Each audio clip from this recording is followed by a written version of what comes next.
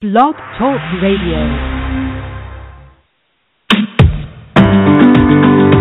Welcome to the Dr. Carol Francis Talk Radio Show. Let's make life happen together with authors, scientists, researchers, both inside the box and outside the box of understanding so that you can live a life full of your success, curiosity, enjoyment, happiness, and richness of life in every respect.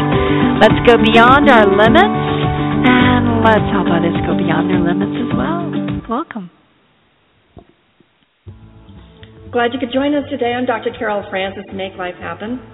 It's important to consider that we are in the midst of trying to evolve ourselves, be more humane, consider those people that are defenseless against attackers or people who would exploit them, and one of which is children, and definitely child pornography falls within that category. So today, an amazing announcement comes to people in my profession that we are now reporting agencies for anybody that tells us that they are deliberately and knowingly involving themselves in any form of child pornography. If they're knowingly downloading or streaming it, as well as if they're making it or participating in it, of course. So this becomes now a declaration of society to say that we're no longer going to tolerate any form of interfacing with child pornography because it is considered the exploitation of individuals that are innocent and easily taken advantage of.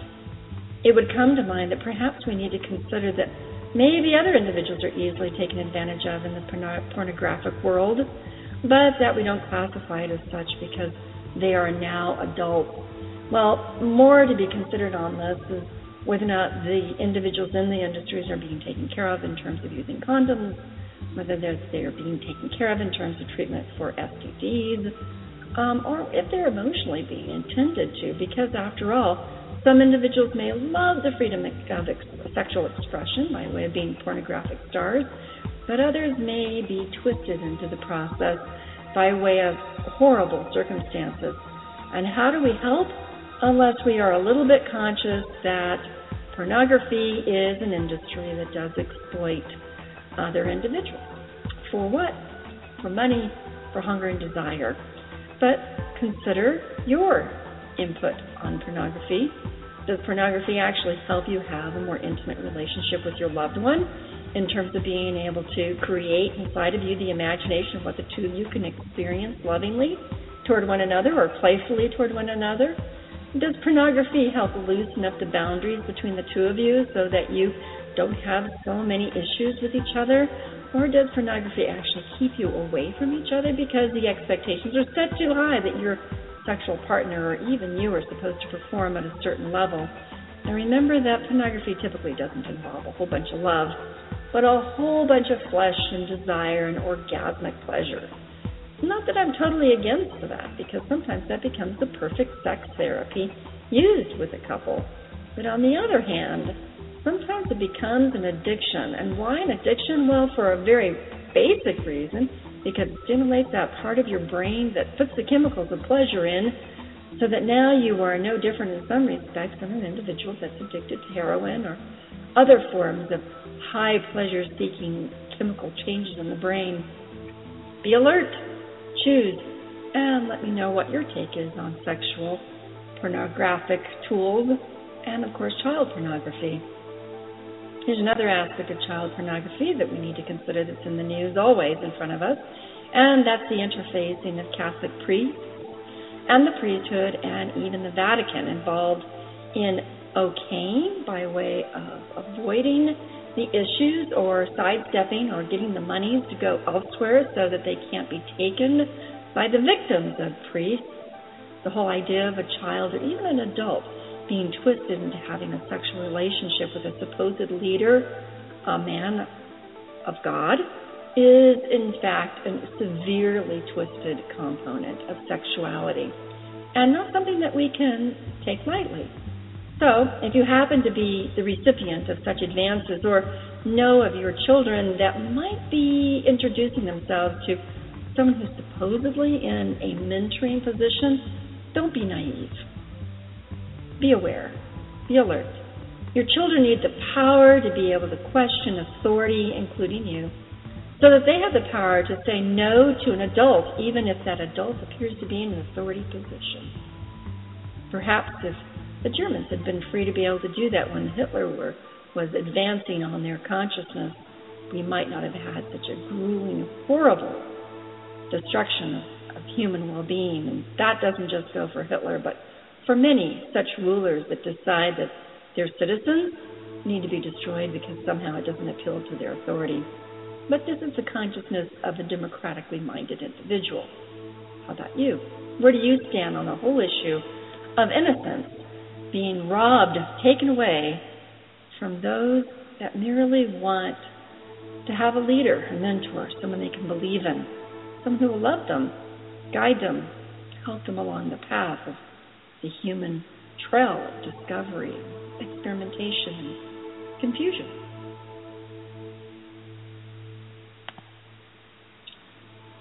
Suicide and suicidal thoughts is complex.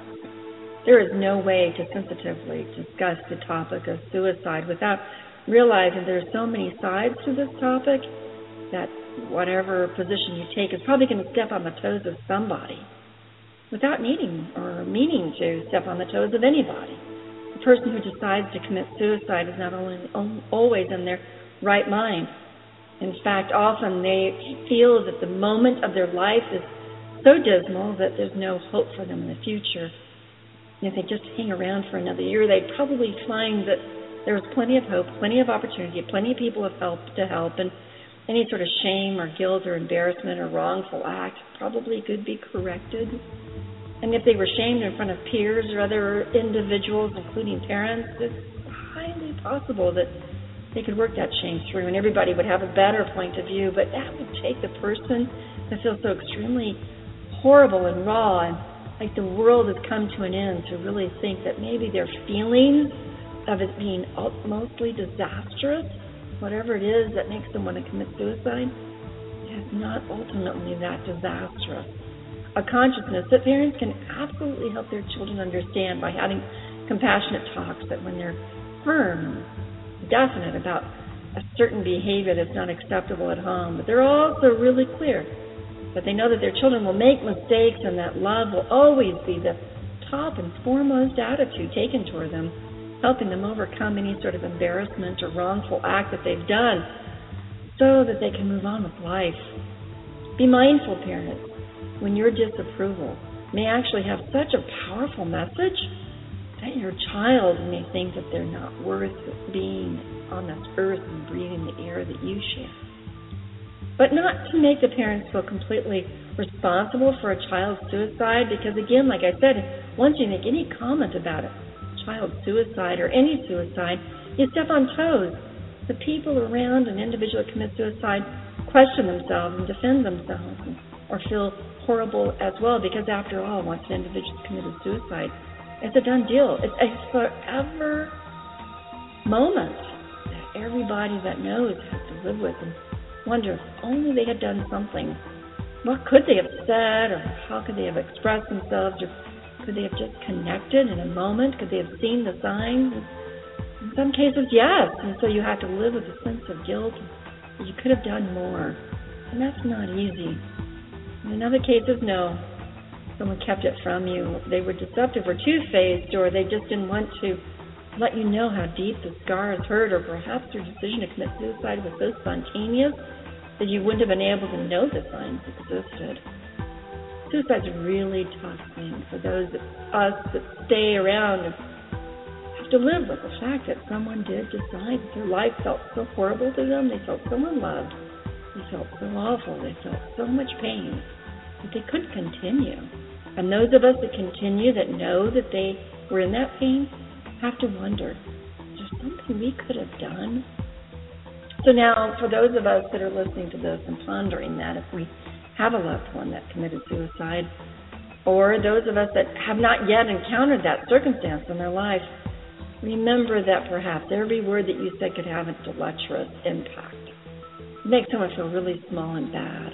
Or maybe they're just not in that frame of mind where they can overcome the defeatist feelings that they have once you've proclaimed them as worthless. Be careful of what you say and how you treat another human being. Be as humane as you can be, even when you're upset and frustrated.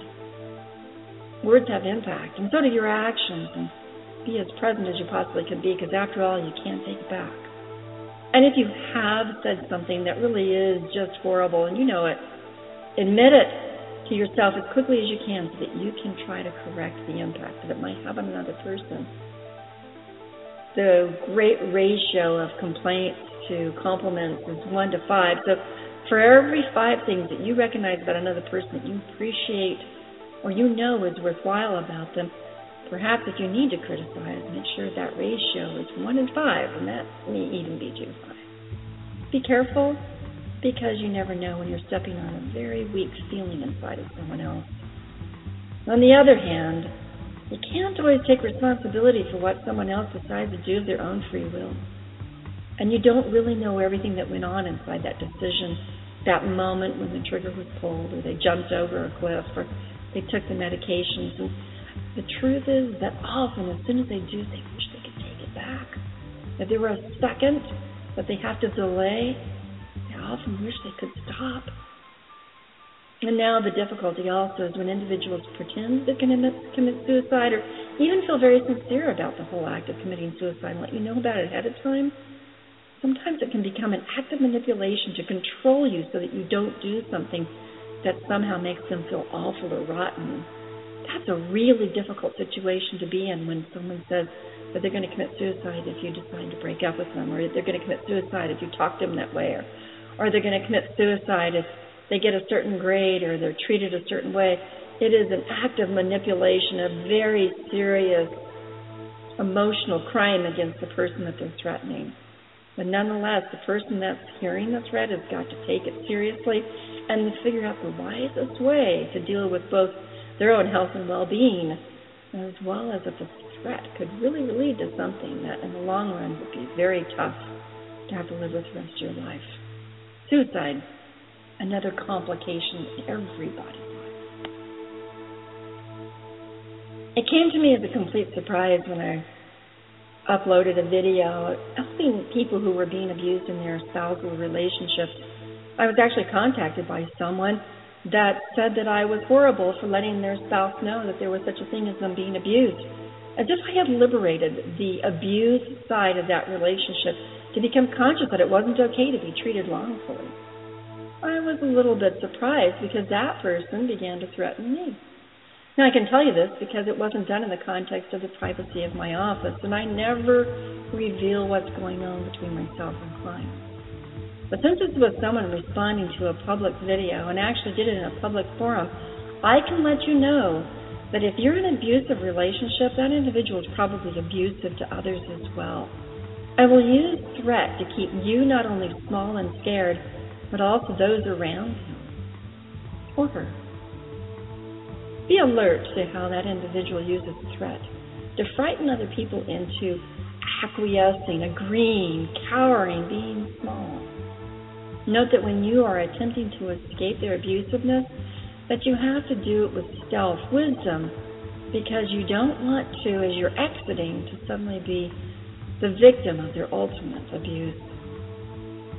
You want to be able to move out of the situation with as much freedom to be safe as you possibly can, and that takes some definite planning. Fortunately, there are a lot of agencies around that help individuals that are being abused and their children being abused to have shelter and some help with income, support. And these shelters are incredibly invaluable and overloaded, actually, with people coming to their doors all the time in privacy and secrecy. Now, it would be great if the police could help in all of these situations, but obviously the police can only go so far, and they can't always detect when a person's claiming to have been abused when in fact they're just manipulating the system as well. So you have to realize that the police are in a difficult situation when they try to possibly help you or save you from the circumstances in which you are in, and you will need to think a little bit more carefully about when it's time to get the police to come and assist you. Remember, the police are misused all the time by spouses that claim abuse when actually they're the abusers, and so they're skeptical. People lie to them all the time. And so if you're telling them the truth, but you're still being abused, remember they can't always know, and don't take it to heart when they can't assist you. Instead, you're going to have to figure out other alternate ways for you to be able to get out and be safe. Take heart. It takes about 7 times for an abused spouse to actually move out of the relationship and find a way to move forward. 7 times until you're brave enough to actually make the process of escaping the abuse work. Are you being abused is one of the questions that comes to people's mind, or is it just a difficult situation?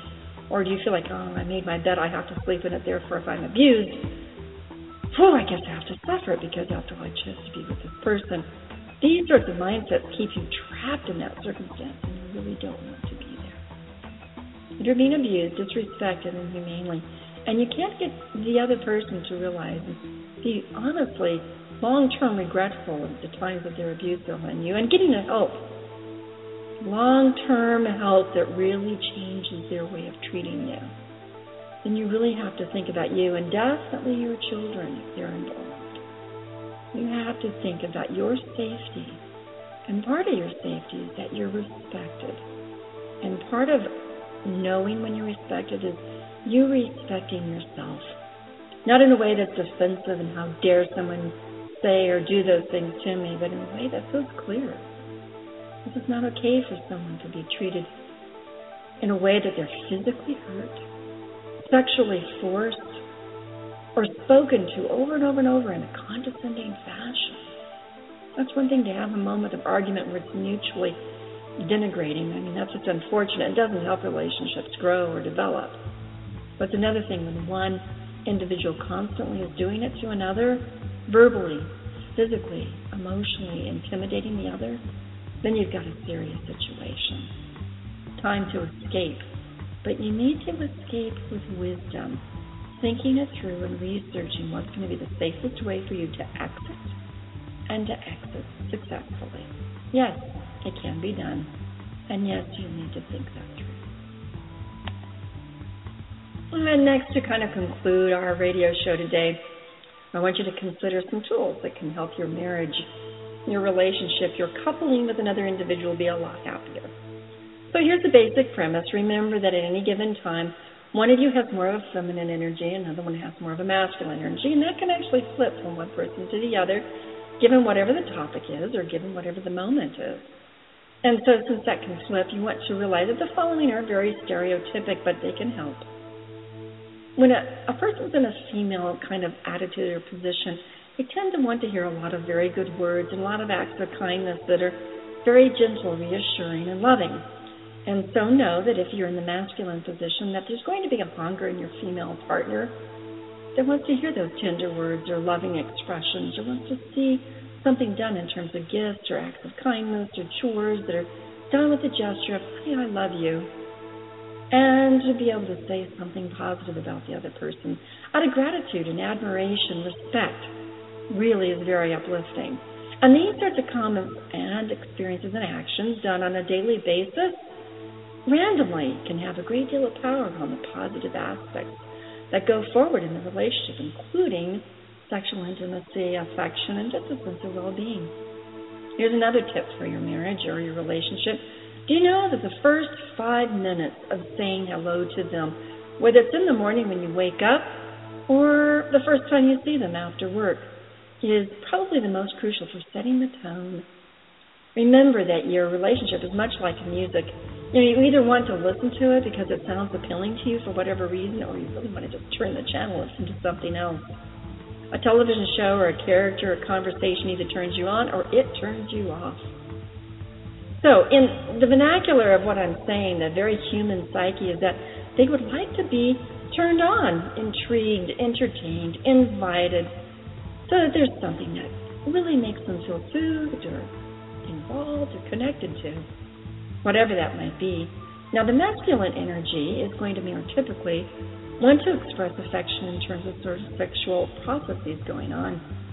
Kisses, making out, romance, intensity, actual sexual processes in the bedroom.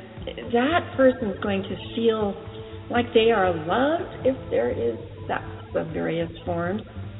The physical contact becomes an expression of their desirability, and that also becomes a definition of if they're respected, wanted, loved. So you want to be very aware that if you're the partner that would rather have the quiet music and the good conversation, the random acts of kindness, that it's possible that your masculine energy in the relationship, maybe the man, but definitely the masculine energy, may actually need you to be more aggressively progressive about the type of affection that you give to them. Now, let's go back to the 5-minute rule. In the first 5 minutes, the feminine energy needs to be spoken to positively, looked at in the eyes, shared with emotionally, touched with some sort of thoughtfulness that goes on throughout the day or in that moment. The first 5 minutes of connection, very important. So if you're on your way home from work, for example, think about how you're going to conduct yourself for the first 5 minutes. Maybe your partner's going to be excruciatingly busy with children and cooking, etc. But you're going to take those first 5 minutes and say, "Oh, dear, I'm thinking of you. How's your day? Can I help you in something that's going on right now?" And those 5 minutes will set the tone so that you can positively connect with each other throughout the day. The rest of the day, the rest of the evening, there will be something that will spark a sense of, my partner is here, and peace and order and love and acceptance can rule the moment and provide the gentleness that the rest of the night would more positively be filled with. Now, if you are the feminine energy, know that when you're coming home to meet your partner, the chances are they would love a good sexy kiss, a nice, delicious, sexy hug, something that's going to be intensely romantic and full of hunger and desire, that will actually be an expression of respect, attraction, and desirability, valuation of the other person. They'll measure it based on how sexually turned on you are by them, so you might want to charge your batteries up while you're on your way home and just think about whether or not your partner would enjoy that or not. And here's the trick. You got to read your partner, because your partner's not necessarily the same as you, and chances are you and your partner are not in the same space majority of the time. As a matter of fact, as we study relationships, when you're synchronized with your partner, those are the magic moments you always strive for. But those times when you're not synchronized with each other become the perfect fertile or unfertile ground in which the rest of your relationship is established.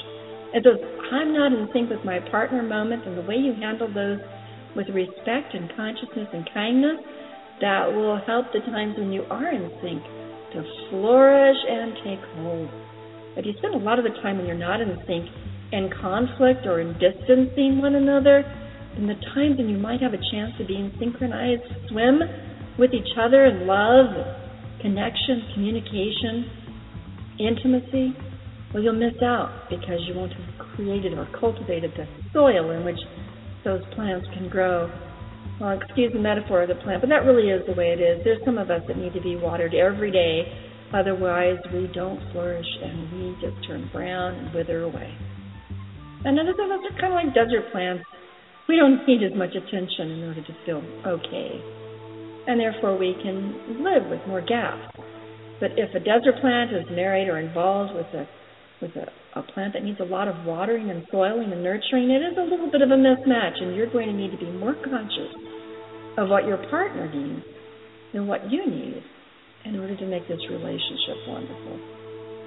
Well, this is Dr. Carol Francis signing off for now, hoping that these ideas will enlighten you as you interface with individuals in your world, humanely, kindly, respectfully, knowing that you can make this a better world and that you can make your life even that much more worthwhile to yourself and those around you. Dr. Carol Francis, make life happen. Till next time.